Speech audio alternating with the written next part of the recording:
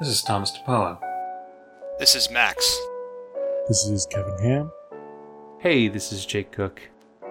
Hi, this is William Roy. You're listening to The Green Box.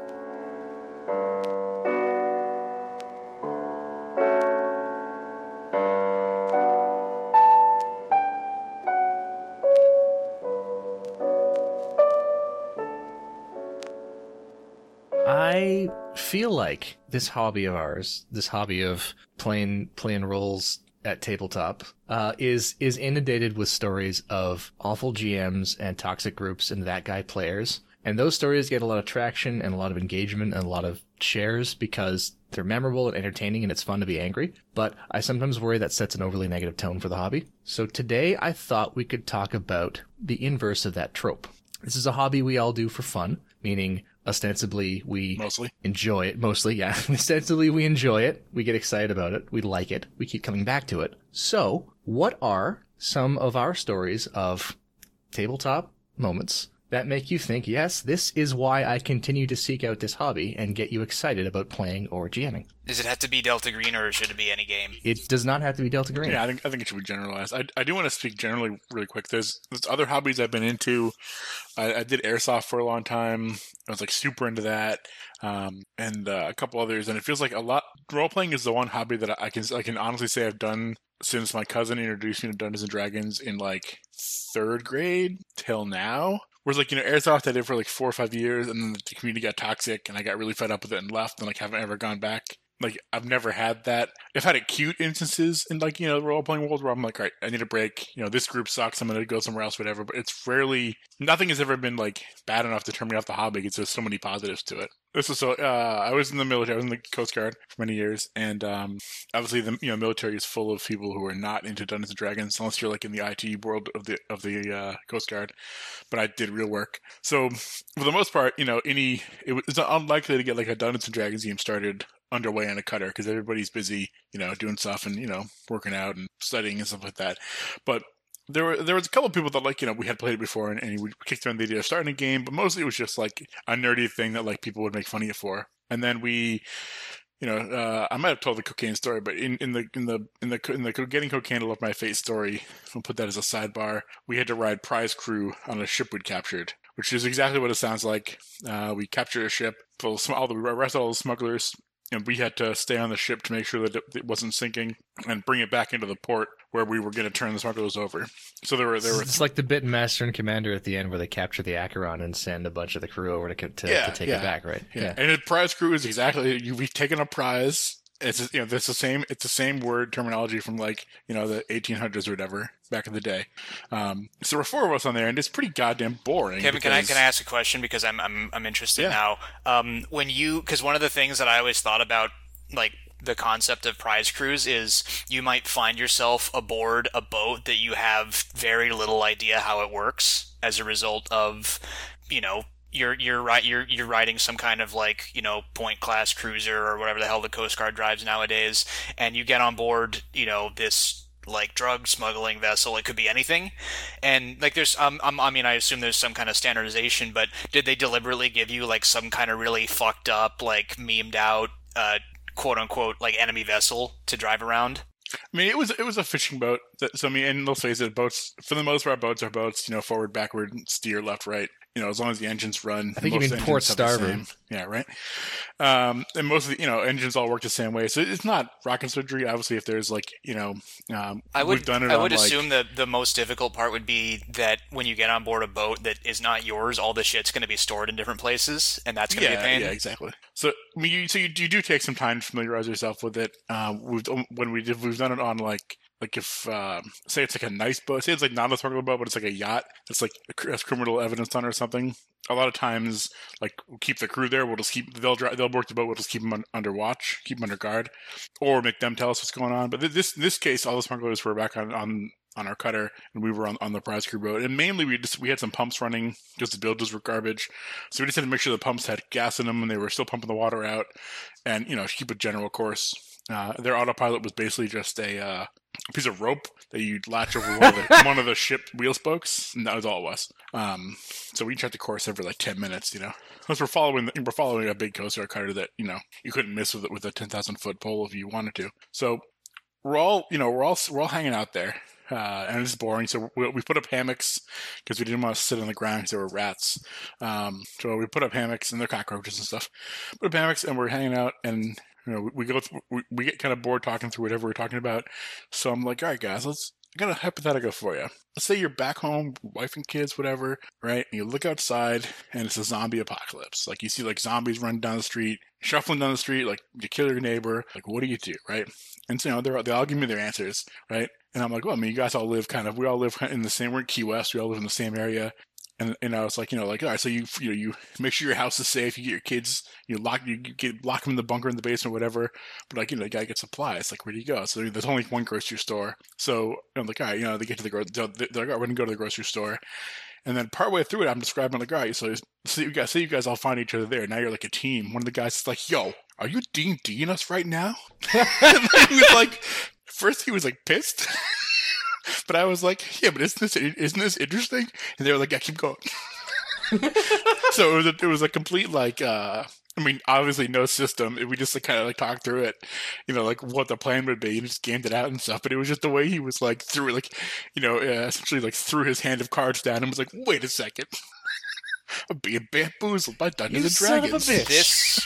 This is something that I used to do with my cousins when we go to the family reunion. Is we would this was before I even knew like what like RPGs were, but you'd have one person telling the story and you'd have the other people saying what the characters do. And I assume it's something that like a lot of people probably discover independently when they're just bullshitting, kind of like that situation you were just in. Well, and it's funny, like, I don't want, without getting into the weeds of it, but like collective storytelling is one of the oldest technologies man has ever had. So it's deeply ingrained in our hindbrain.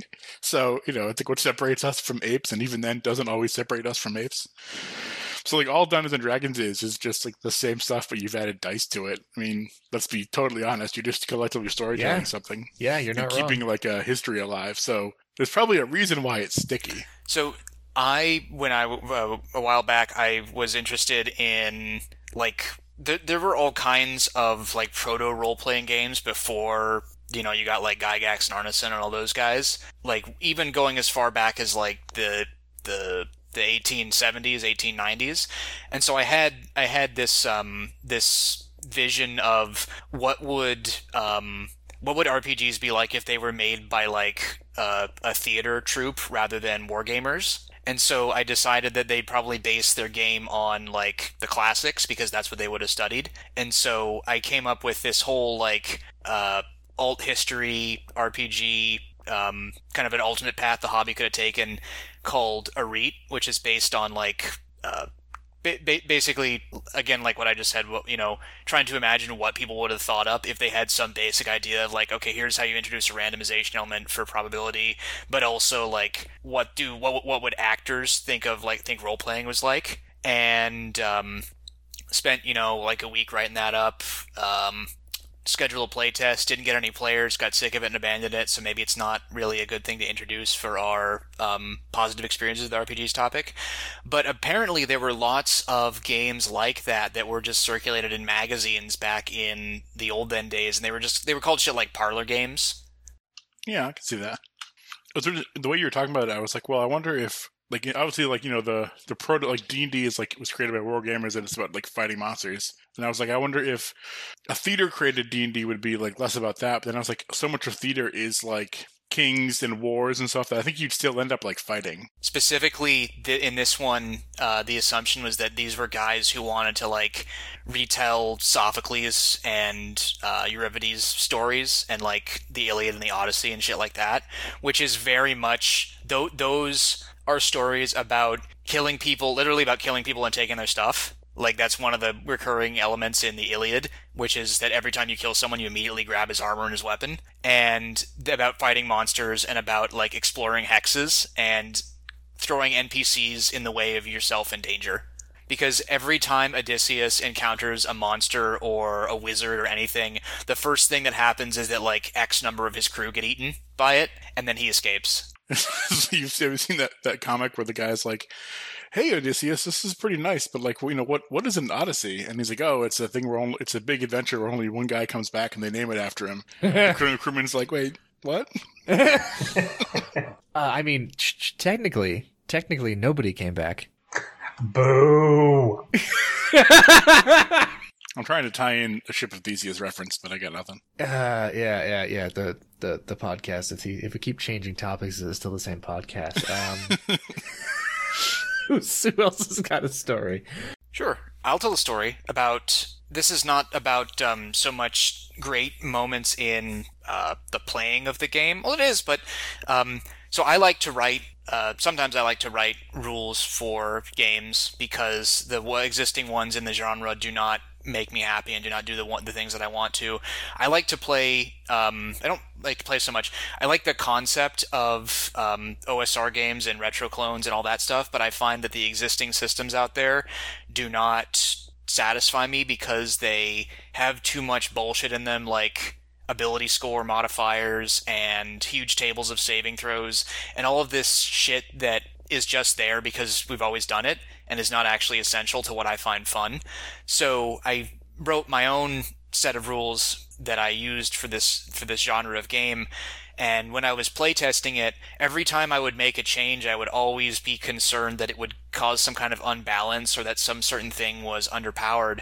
But I remember running a playtest of one of the adventures that I'd written called The Mansion of the Giant Arminius, which is about you are adventurers going to steal treasure from a mansion owned by a giant that's under siege by a peasant rebellion. And you like wander around the giant dining room and you like steal furniture and shit, but it's all like really huge, so you have to find a way to carry it out. But anyways, the players had like teamed up with the rebels to go and fight the owner of the mansion, the eponymous giant Arminius, and they had this huge like brawl in the master bedroom. It wasn't really the master bedroom; it was like it was his wife's bedroom, but his wife was dead because he had killed her in a fit of paranoia, and he was just sleeping there because it was the warmest room in his house, and he was diseased and dying. And so he gets out of the bed and he starts fighting them, and they're fighting him and like one of his daughters and all of his human soldiers. And that was the moment where the players used all of like the different stuff that I hadn't gotten a chance to test yet. Like they were using all of like the fighter abilities and the cleric abilities and shit. And there was a moment where like pretty much every single like thing on the character sheet got used and was useful and fun. So like the caster guy opens up the front by casting sleep and disabling a bunch of the soldiers, and then the fighter guy has like lost his arm in the previous adventure, but he like buffed the shit out of his fighting ability and took all these special powers. So he's like soloing the giant, and he's using the defensive fighting ability, which buffs his AC proportional to the number of fighter dice he has. And so the giant's doing like all these elbow drops and shit and trying to kick him, but he can't do it. And then the moment where the giant actually does hits him, another character's like, I'm going to spend one of my cleric dice to like buff my friend's AC so he doesn't get hit. So he avoided just being splattered. And then all of these things that I had been thinking up to this point, I've never seen anyone use this, I don't know if it's good or not, it might just be kind of shit, actually came together in a really satisfying, like, climactic encounter with this creature that validated a lot of the game design decisions. So one of the things that I really enjoy is seeing that the things that I've created are actually good and functional and produce the experience that I was thinking of when I wrote them. That's neat, and it's also a lesson in, like, you can tweak balance as long as you want, but sometimes you just have to let people like play with it. And as long as something isn't like as long as everything is within the error bar, so to speak, like your balance isn't going to matter if it's because players are going to use characters and abilities totally differently across the board and stuff. So it's like I've seen game designers like chase balance too far, and it can make the game a lot worse. So kudos.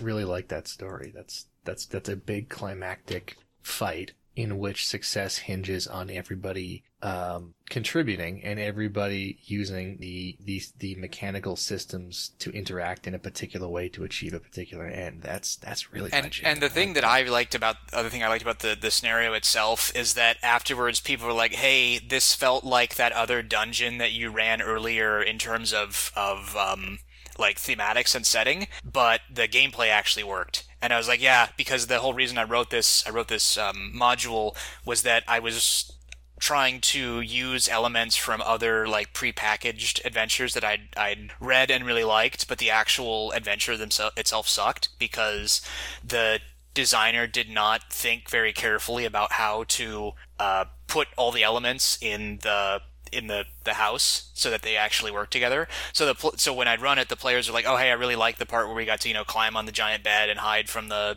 creature that was walking around at floor level, or like push the golem into the giant reflecting pond so that it sank to the bottom and couldn't get us because it was too heavy, and shit like that." But then like the exploration element didn't work because the module had just been like kind of a sequence of randomly assembled shit, and so one of the fun things to do is take stuff that's not very well put together and reuse it in a way that is more fun and ensures that the players will actually encounter the things that you enjoy about it instead of just wandering aimlessly. Yeah, wandering aimlessly, nobody likes that. I mean, some people like that, I'm sure. I'll be honest, I enjoy a good hex crawl now and again. Hex crawls are great, but the thing about a hex crawl is that you should not make, this is my opinion, you should not make the hex crawl like really, really big if you don't have stuff to put in all the hexes. Yeah. Like, wandering aimlessly is great if by wandering aimlessly you can encounter stuff that's cool and interesting. Yeah. Or not even all the hexes, just enough of them that it's still interesting. Yeah. The most successful West Marches game I've ever ran was when we designed the hex. We had a house rule because we made a big map because we had a lot of players, and it was actually back in the day. People who were born during the COVID times, you won't remember this, right? But like back in the day, you could like go to stores and play games. So we did it at the local game store. This. Yeah. So we had a lot of players. We had a big map on the wall and stuff. But what we did is basically the general rule of thumb is everybody wanted to put cool shit on the map, but we didn't want it to go crazy. But we also didn't want it to be empty. So basically, from any point of interest, for any interesting thing, there should be clues to at least 3 other things. So like maybe you're at like like this abnormally tall tree. And that's like a thing because underneath it is like a gnome dungeon or whatever. And so from that tree hex, you should be able to see like the like ruins, and then maybe like a sparkling a giant waterfall that has like a rainbow color to it, and like a standing stone or something. I think I see where you're going with this, yeah. So you're not overwhelmed with stuff. There's empty hexes, but you're always, like, from any given point, you can always see 2 or 3. Like, you can always see the next landmark from the current landmark. Yeah, that's a good principle. That's the one where we wouldn't let the players kept the map at the shop up. So for a while, they actually lost one of their, one team went into this dungeon and they, a couple of people died, and 2 of them escaped, and they wanted to go back, but nobody had paid attention to how they got there. And so, and it wasn't like, you walk 2 minutes this direction. Like, all we wanted to know is, you start at the town, and you go west down the logging road, and until you reach, the first landmark, the tall tree, and then you go, north towards that waterfall. Before you hit the waterfall, there's a dungeon. So it took there were 2 more adventures where players were just trying to find the old place again, and those adventures got sidebarred into other shenanigans as things happen. But it was a great exercise in you should keep a very basic note as where you left your friend's body with the valuable thing. I figured I'd go last because it's my segment. Tom, do you have one? I don't know if I have a specific narrative, but I really enjoyed the sort of mini campaign for Viskid you ran for a couple of us. Yes. What about that spoke to you about the hobby? I thought that had a really great sense of atmosphere at a couple of different points. I can think of 3 moments in particular. The first one was early on. We were trying to track down some crows that had ingested some hazardous biological material. And every time we were talking about the goddamn crows, you would play a caw sound effect really loud. And it was eventually we realized you were doing it specifically when we were talking about it, and it just got on our nerves so bad that we had to at that moment we had to drop everything and go find this stupid bird finally. The second moment was we were trying to track down a monster created from this biological material. It had escaped from a coroner's office and run off into the nearby woods. And my character was the one who had any kind of decent athletics, so I had to be the one to climb the tree. And when the thing jumped out of the branches at my face, I was caught between trying to defend myself or actually stay like clinging onto the branches and not fall. And I thought the build up to that moment was like really tense and really exciting. And the last specific moment that I'm thinking of in terms of atmosphere was one of the players was using a character who had previously seen the yellow sign in a one-shot. So he's playing the lookout for us while we break into this law office to get our hands on some paperwork. And he sees a figure just watching him at the end of the street. And he's trying to figure out, is this like just a random passerby? Is this someone who's going to call the cops on us?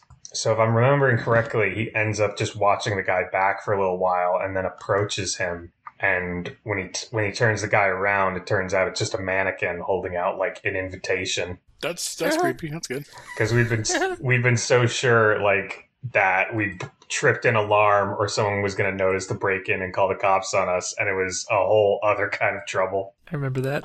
I enjoyed running that a lot. There were a lot of good moments in that. There are a couple I'm leaving out, but I feel like those were the big highlights in terms of what I really enjoy. And that's the thing that speaks to you about the hobby, is those moments of deep atmosphere, for lack of a deep atmosphere. What does that mean?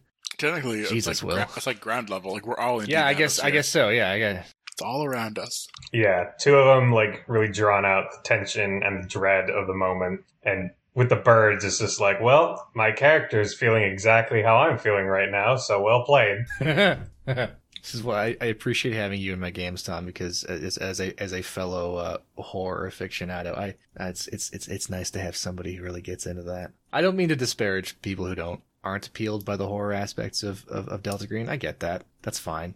Find your fun, like we always say. But I very much appreciate having somebody who leans into it when I bring out those elements. Yeah, thank you. That's the sort of stuff that got me interested in it in the first place. Well, cool. Naturally. Something that I really like is I love it when a plan comes together. Yeah, see what I did there? Could you actually lay it out on a table first and explain it to us, and then execute it? Yeah, exactly.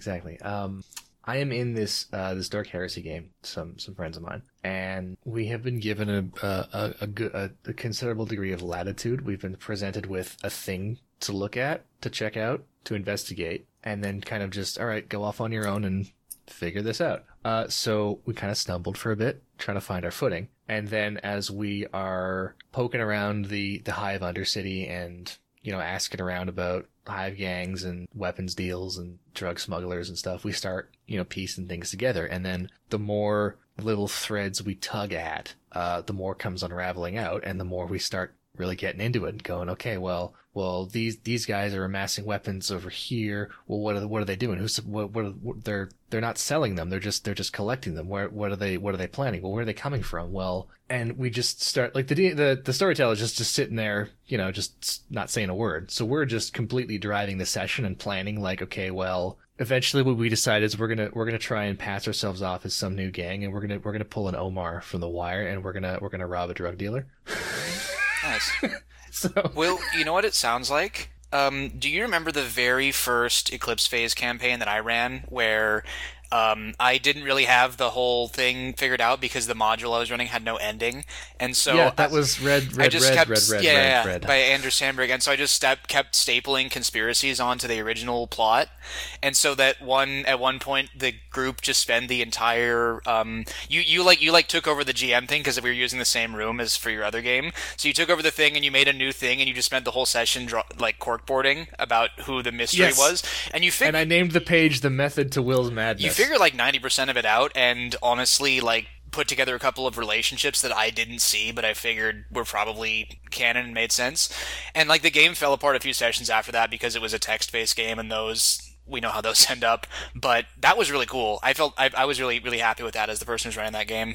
Yeah, that's sort of a similar kind of story as the one I'm painting here. I really enjoy that putting together of the conspiracy and what's going on and coming up with a plan and then executing it more or less as intended. More or less, because no plan survives contact with the enemy. That's a really good, both of those are really good moments. And that's what really appeals to me about playing games in this hobby is finally getting to that point where you're able to really exercise agency onto the imagined world and figure something out and feel smart for having figured it out. Even if it wasn't that difficult to figure out, and even if it was part of the GM's plan all along, I feel smart for having figured that out. One thing that is good about that, about like creating things in the imaginary world that is not necessarily super well supported by Delta Green because it's not that kind of game, is having the ability to like create certain parts of the fictional world and have that be respected by the GM. The most you're going to get that in Delta Green is like your bonds, where you can say like I have this character in my life who has these properties.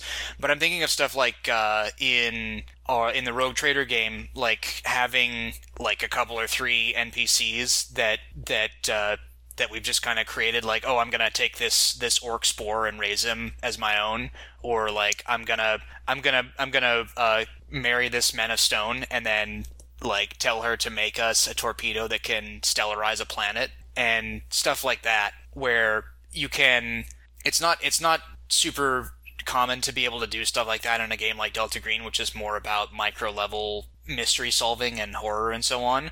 But in games like Rogue Trader, that kind of paint a more expansive picture, you can have setting elements that you make your own and do unexpected things with them, which I really enjoy. I had a similar thought actually, which was that is also something that I enjoy about longer running campaigns, where you can set up those things that then come back around as a callback in the climactic final battle. I refer to that as the what did I refer to that as? I made some kind of a reference to the suicide mission in Mass Effect 2, which for all anybody could say about the Mass Effect games, that suicide mission was top tier. And it was top tier because everything you had done up until that point throughout the entire game came back in and fed back into that and affected the outcome. And that was cool. And I've seen that a couple of times. I've seen GMs pull it off a couple of times in RPGs, and every time it is satisfying as fuck.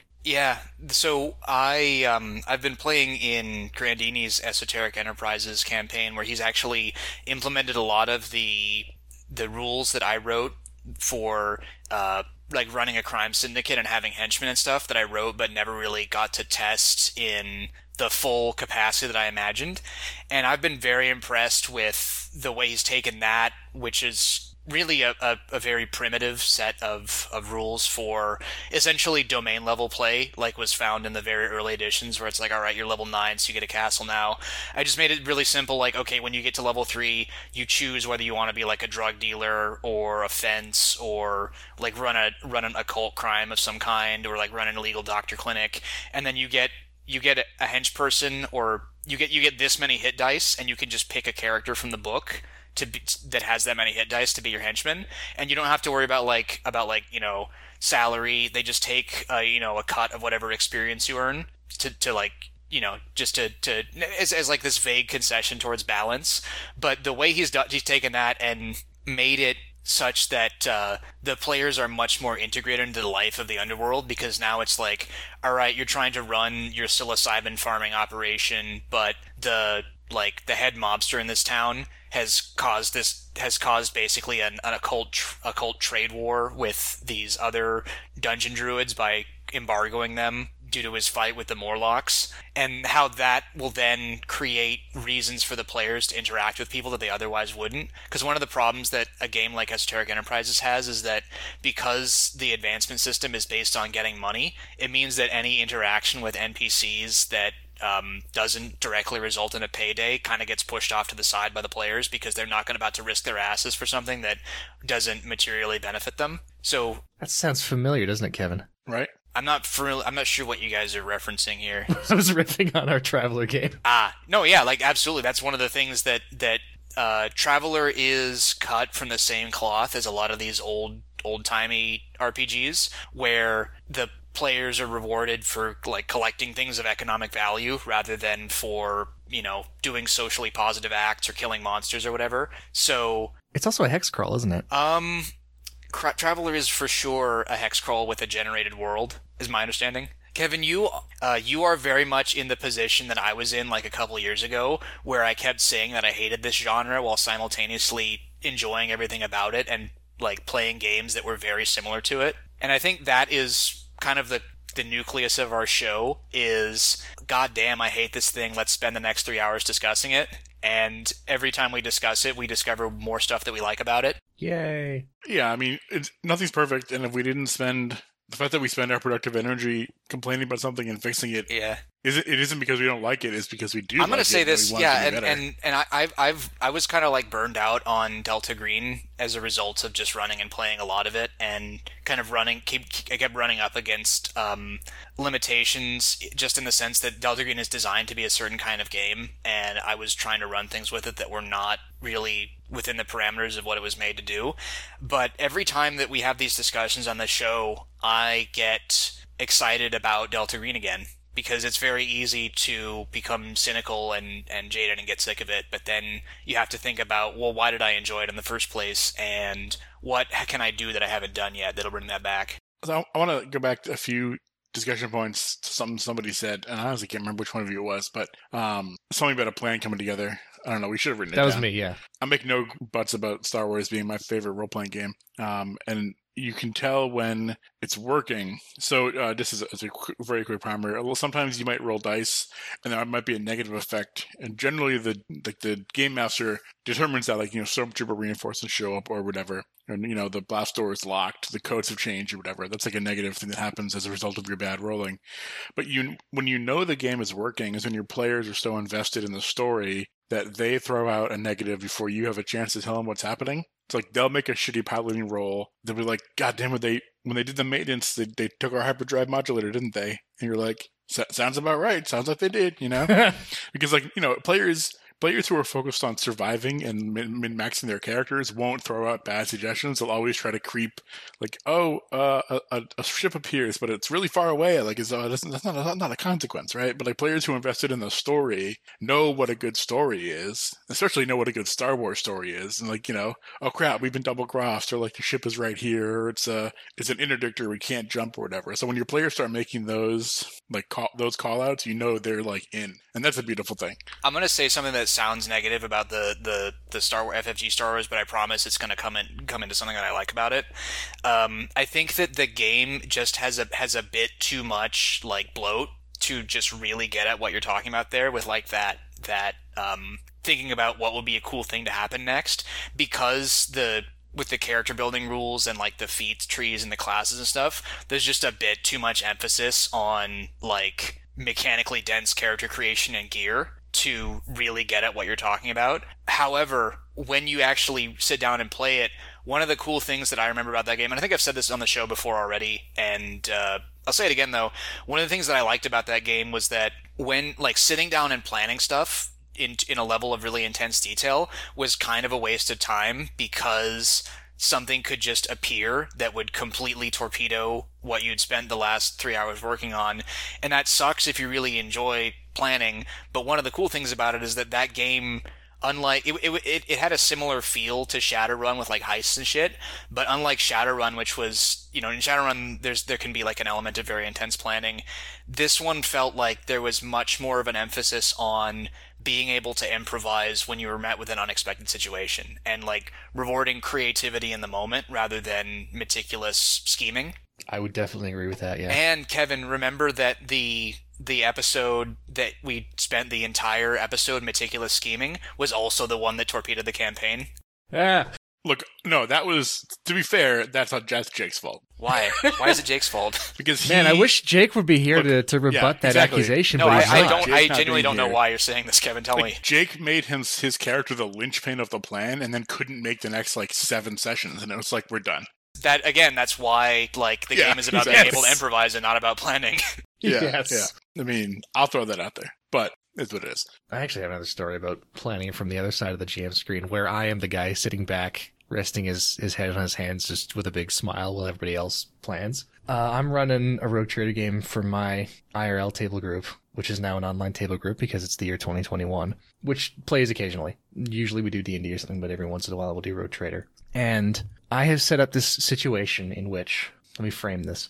So the very first thing that has happened in this campaign is these Rogue Trader explorers have arrived at Port Wander, the gateway to the Expanse. And the one guy my friend Teague, the salty space dog, he runs into an old acquaintance of his at a space bar who says, oh, I just happen to have this data crystal, which has the coordinates of the lost Crusade-era treasure ship, the Righteous Path. And they go, ooh, cool, treasure ship, we'll get rich, let's go find it. So they start preparing for an expedition, and then there's some debate over whether this stranger should be allowed to quarter on the ship, or he should just stay on the station. And they decide, let's keep him.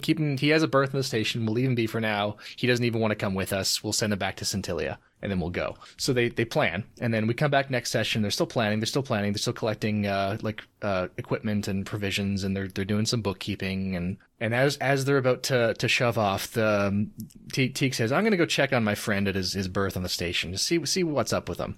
So he goes and checks on him. He finds he's not there.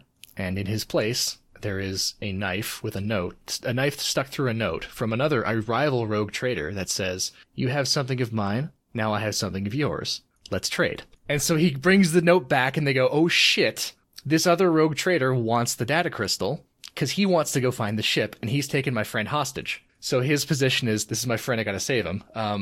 My good friend Amun, who is a cunning and meticulous and calculating player, says, I don't care about this person because he's not a friend of mine, but I want to send a message that you do not take friends of ours hostage. So they eventually settle on, maybe we'll take one of his guys hostages, and they investigate that a little bit and find that's probably not a good idea because he's got a ship all of his own with all his own armsmen. So then they figure, okay.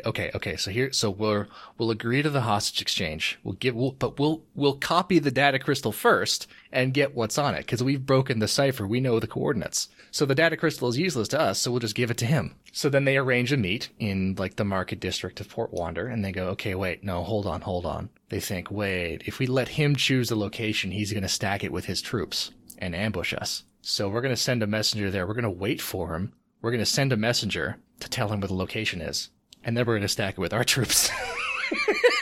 So anyway, they do that. And the meeting comes. And instead of the rogue trader, there comes one of his advisors who goes hey, I'm here representing the rogue trader. Give me the crystal. And then they do this, the spy movie prisoner exchange where they're standing on opposite ends of a bridge and then they both walk across at the same time. And it was really, really tense. And there were a couple of moments where I thought somebody was gonna get a little trigger happy and jump the gun and start a fight in the middle of the station. But it was really, really, really good, really tense.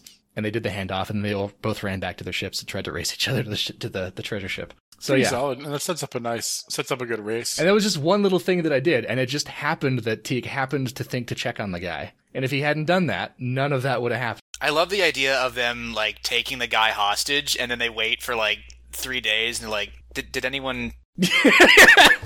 Did we call them? It's no, we left a note. You left a note. You left a note. What if they just? What if they don't visit him?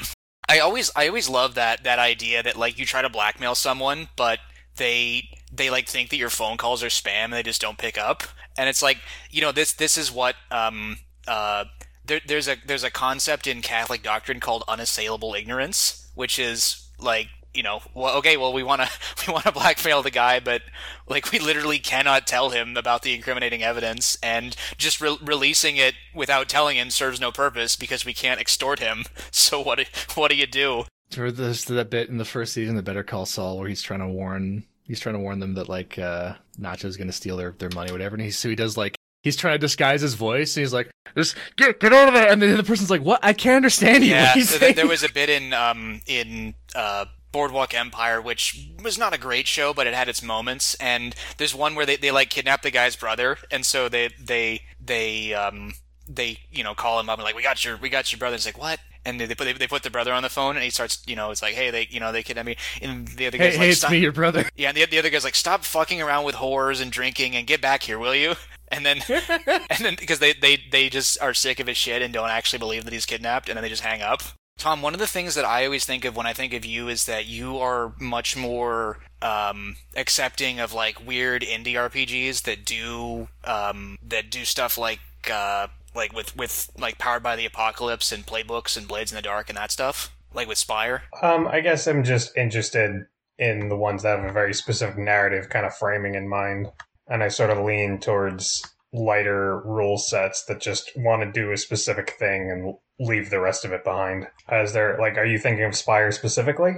Well, I don't know because I felt like the session that we ran with that we played in Spire, I would not put that on like a greatest of list because we found that the scenario, while it sounded really cool on paper, had some flaws. Like the fact that it was supposed to be an infinite library and there were only 3 rooms detailed in the module text. Well, technically, if it's infinite, you could describe anything and it would be in the library. Yeah, you could describe the same 3 rooms over and over again. But Spire was something that I liked the look of because, like you said, it had this really cool setting that I guess I don't know how well I grasped it because I remember having lots of arguments with people during that game about what the best course of action was, depending on like whether elves were our enemies and we should kill them or not. Around elves. Watch yourselves. Well, so Spire is like a world where like drows and elves are like locked in a mortal conflict over who should rule the city because the elves are like controlling all the money and the power and punishing the drow for hundreds of years. Yeah, so the basic idea is that Spire is this megacity arcology that's unfathomably old, and the vast majority of the population are drow, but then 200 years ago they were all conquered by the high elves, like just regular elves, and so now the regular elves are running the show, and they're like super oppressive towards the drow and trying to stamp out their culture and cement this power base. Won't let them eat spiders. Yeah, so I would say there's probably that's left to individual attitudes where the player characters are part of this paramilitary cult, I think is how they describe it, where you're all worshippers of a forbidden goddess, and you can decide whether you're actually a zealot for that religion or whether it's just like a symbol of resistance, but you're all trying to overthrow the high elves and get the drow in charge again. Yeah, you could be like a drow. You could also be like a human mercenary or like a gnoll, I think, which are like 2 species that kind of don't give a shit about drows and elves but love to fight. Yeah, Spire assumes you're gonna be a drow following that whole plot line, but humans and gnolls are also around, and I think you can play as them in the spin-off game Heart. I think you can also play a regular elf in Heart, which is very much against the spirit of Spire. I think Heart was you know what, one lesson that I remember you telling us about from Spire that I wish was in Delta Green. In Spire, one of the descriptive text says that you should generally not be killing all of the elves that you encounter, because if you kill like the elf governor of this district, then another elf governor will just get hired to do it instead. But if you blackmail him, then you now control the district, and he's not just going to get replaced. Right. So that's one of the big themes of Spire in terms of actual gameplay, is that people are gear. Like when you advance, part of the way you advance is you gain new bonds with NPCs and can draw on them for resources or favors. So those might actually be friends of yours, or those might be like enemies you've actually blackmailed or subverted or turned to your cause somehow. So now you can just like use them to get what you want. Whereas if you just kill your bad guys, then they are probably just going to be replaced with someone who is more sadistic or more stupid and just going to make an even bigger problem. Which is interesting because it's an interesting story reason for you not to do that. That the elves they just don't care enough to try and hold back if you are bastards to them. So they're just going to retaliate. But also it gives you like a tangible, instead of putting yourself at risk, you can get this guy to do stuff for you. I think that's cool because it explicitly supports something that I've always wanted to see more out of a game like Delta Green, which is a menu of interactions that's richer than just shoot this guy and then roll forensics to get rid of the body. Because it's explicitly a mechanical reason why you want to keep someone around and apply coercion through other avenues. Like how I keep talking about how great Unknown Armies is, because it explicitly systemizes getting your way from someone through like browbeating them or otherwise applying social pressure. And one of the things is that if you explicitly mechanically systemize that, then it means the players will feel confident doing it, whereas in a lot of games, the thinking of the players is, all right, I made that persuade roll, but how do I know he's not going to stab me in the back as soon as my back is turned? Better just get rid of him. or it's like, you guys ever watched that movie Casino, where at the end, all the old mafia greaseballs are talking about like this like witness, and like the whole group has like agreed, yeah, this guy's not gonna snitch on us. He's been with us for 20 years. He's a Marine. He's a real trooper. We can trust him. And then the one guy at the end of the table is like, hey, why take a chance? And then they kill him. And that's what RPGs always feels like to me, where unless you give an ironclad, like, kind of almost guarantee that your attempt at social manipulation will produce a tangible result that won't immediately be negated, the players are not going to be confident in it, and they're going to resort to violence. This is a little bit inside nitty-gritty, I guess, but it's interesting to me that Spire doesn't really have like a social combat system, just because it would be really easy to bolt on. Like, the way that their system works is NPCs don't really have straight up hit points. They just take stress in various ways. And that, like, physical damage can be that, but you could just as easily make it like persuasion or emotional damage or something. Or turn it into like even a stealth system where like their ability to hide themselves is being negated. You could do a lot with like the pretty simple mechanics there.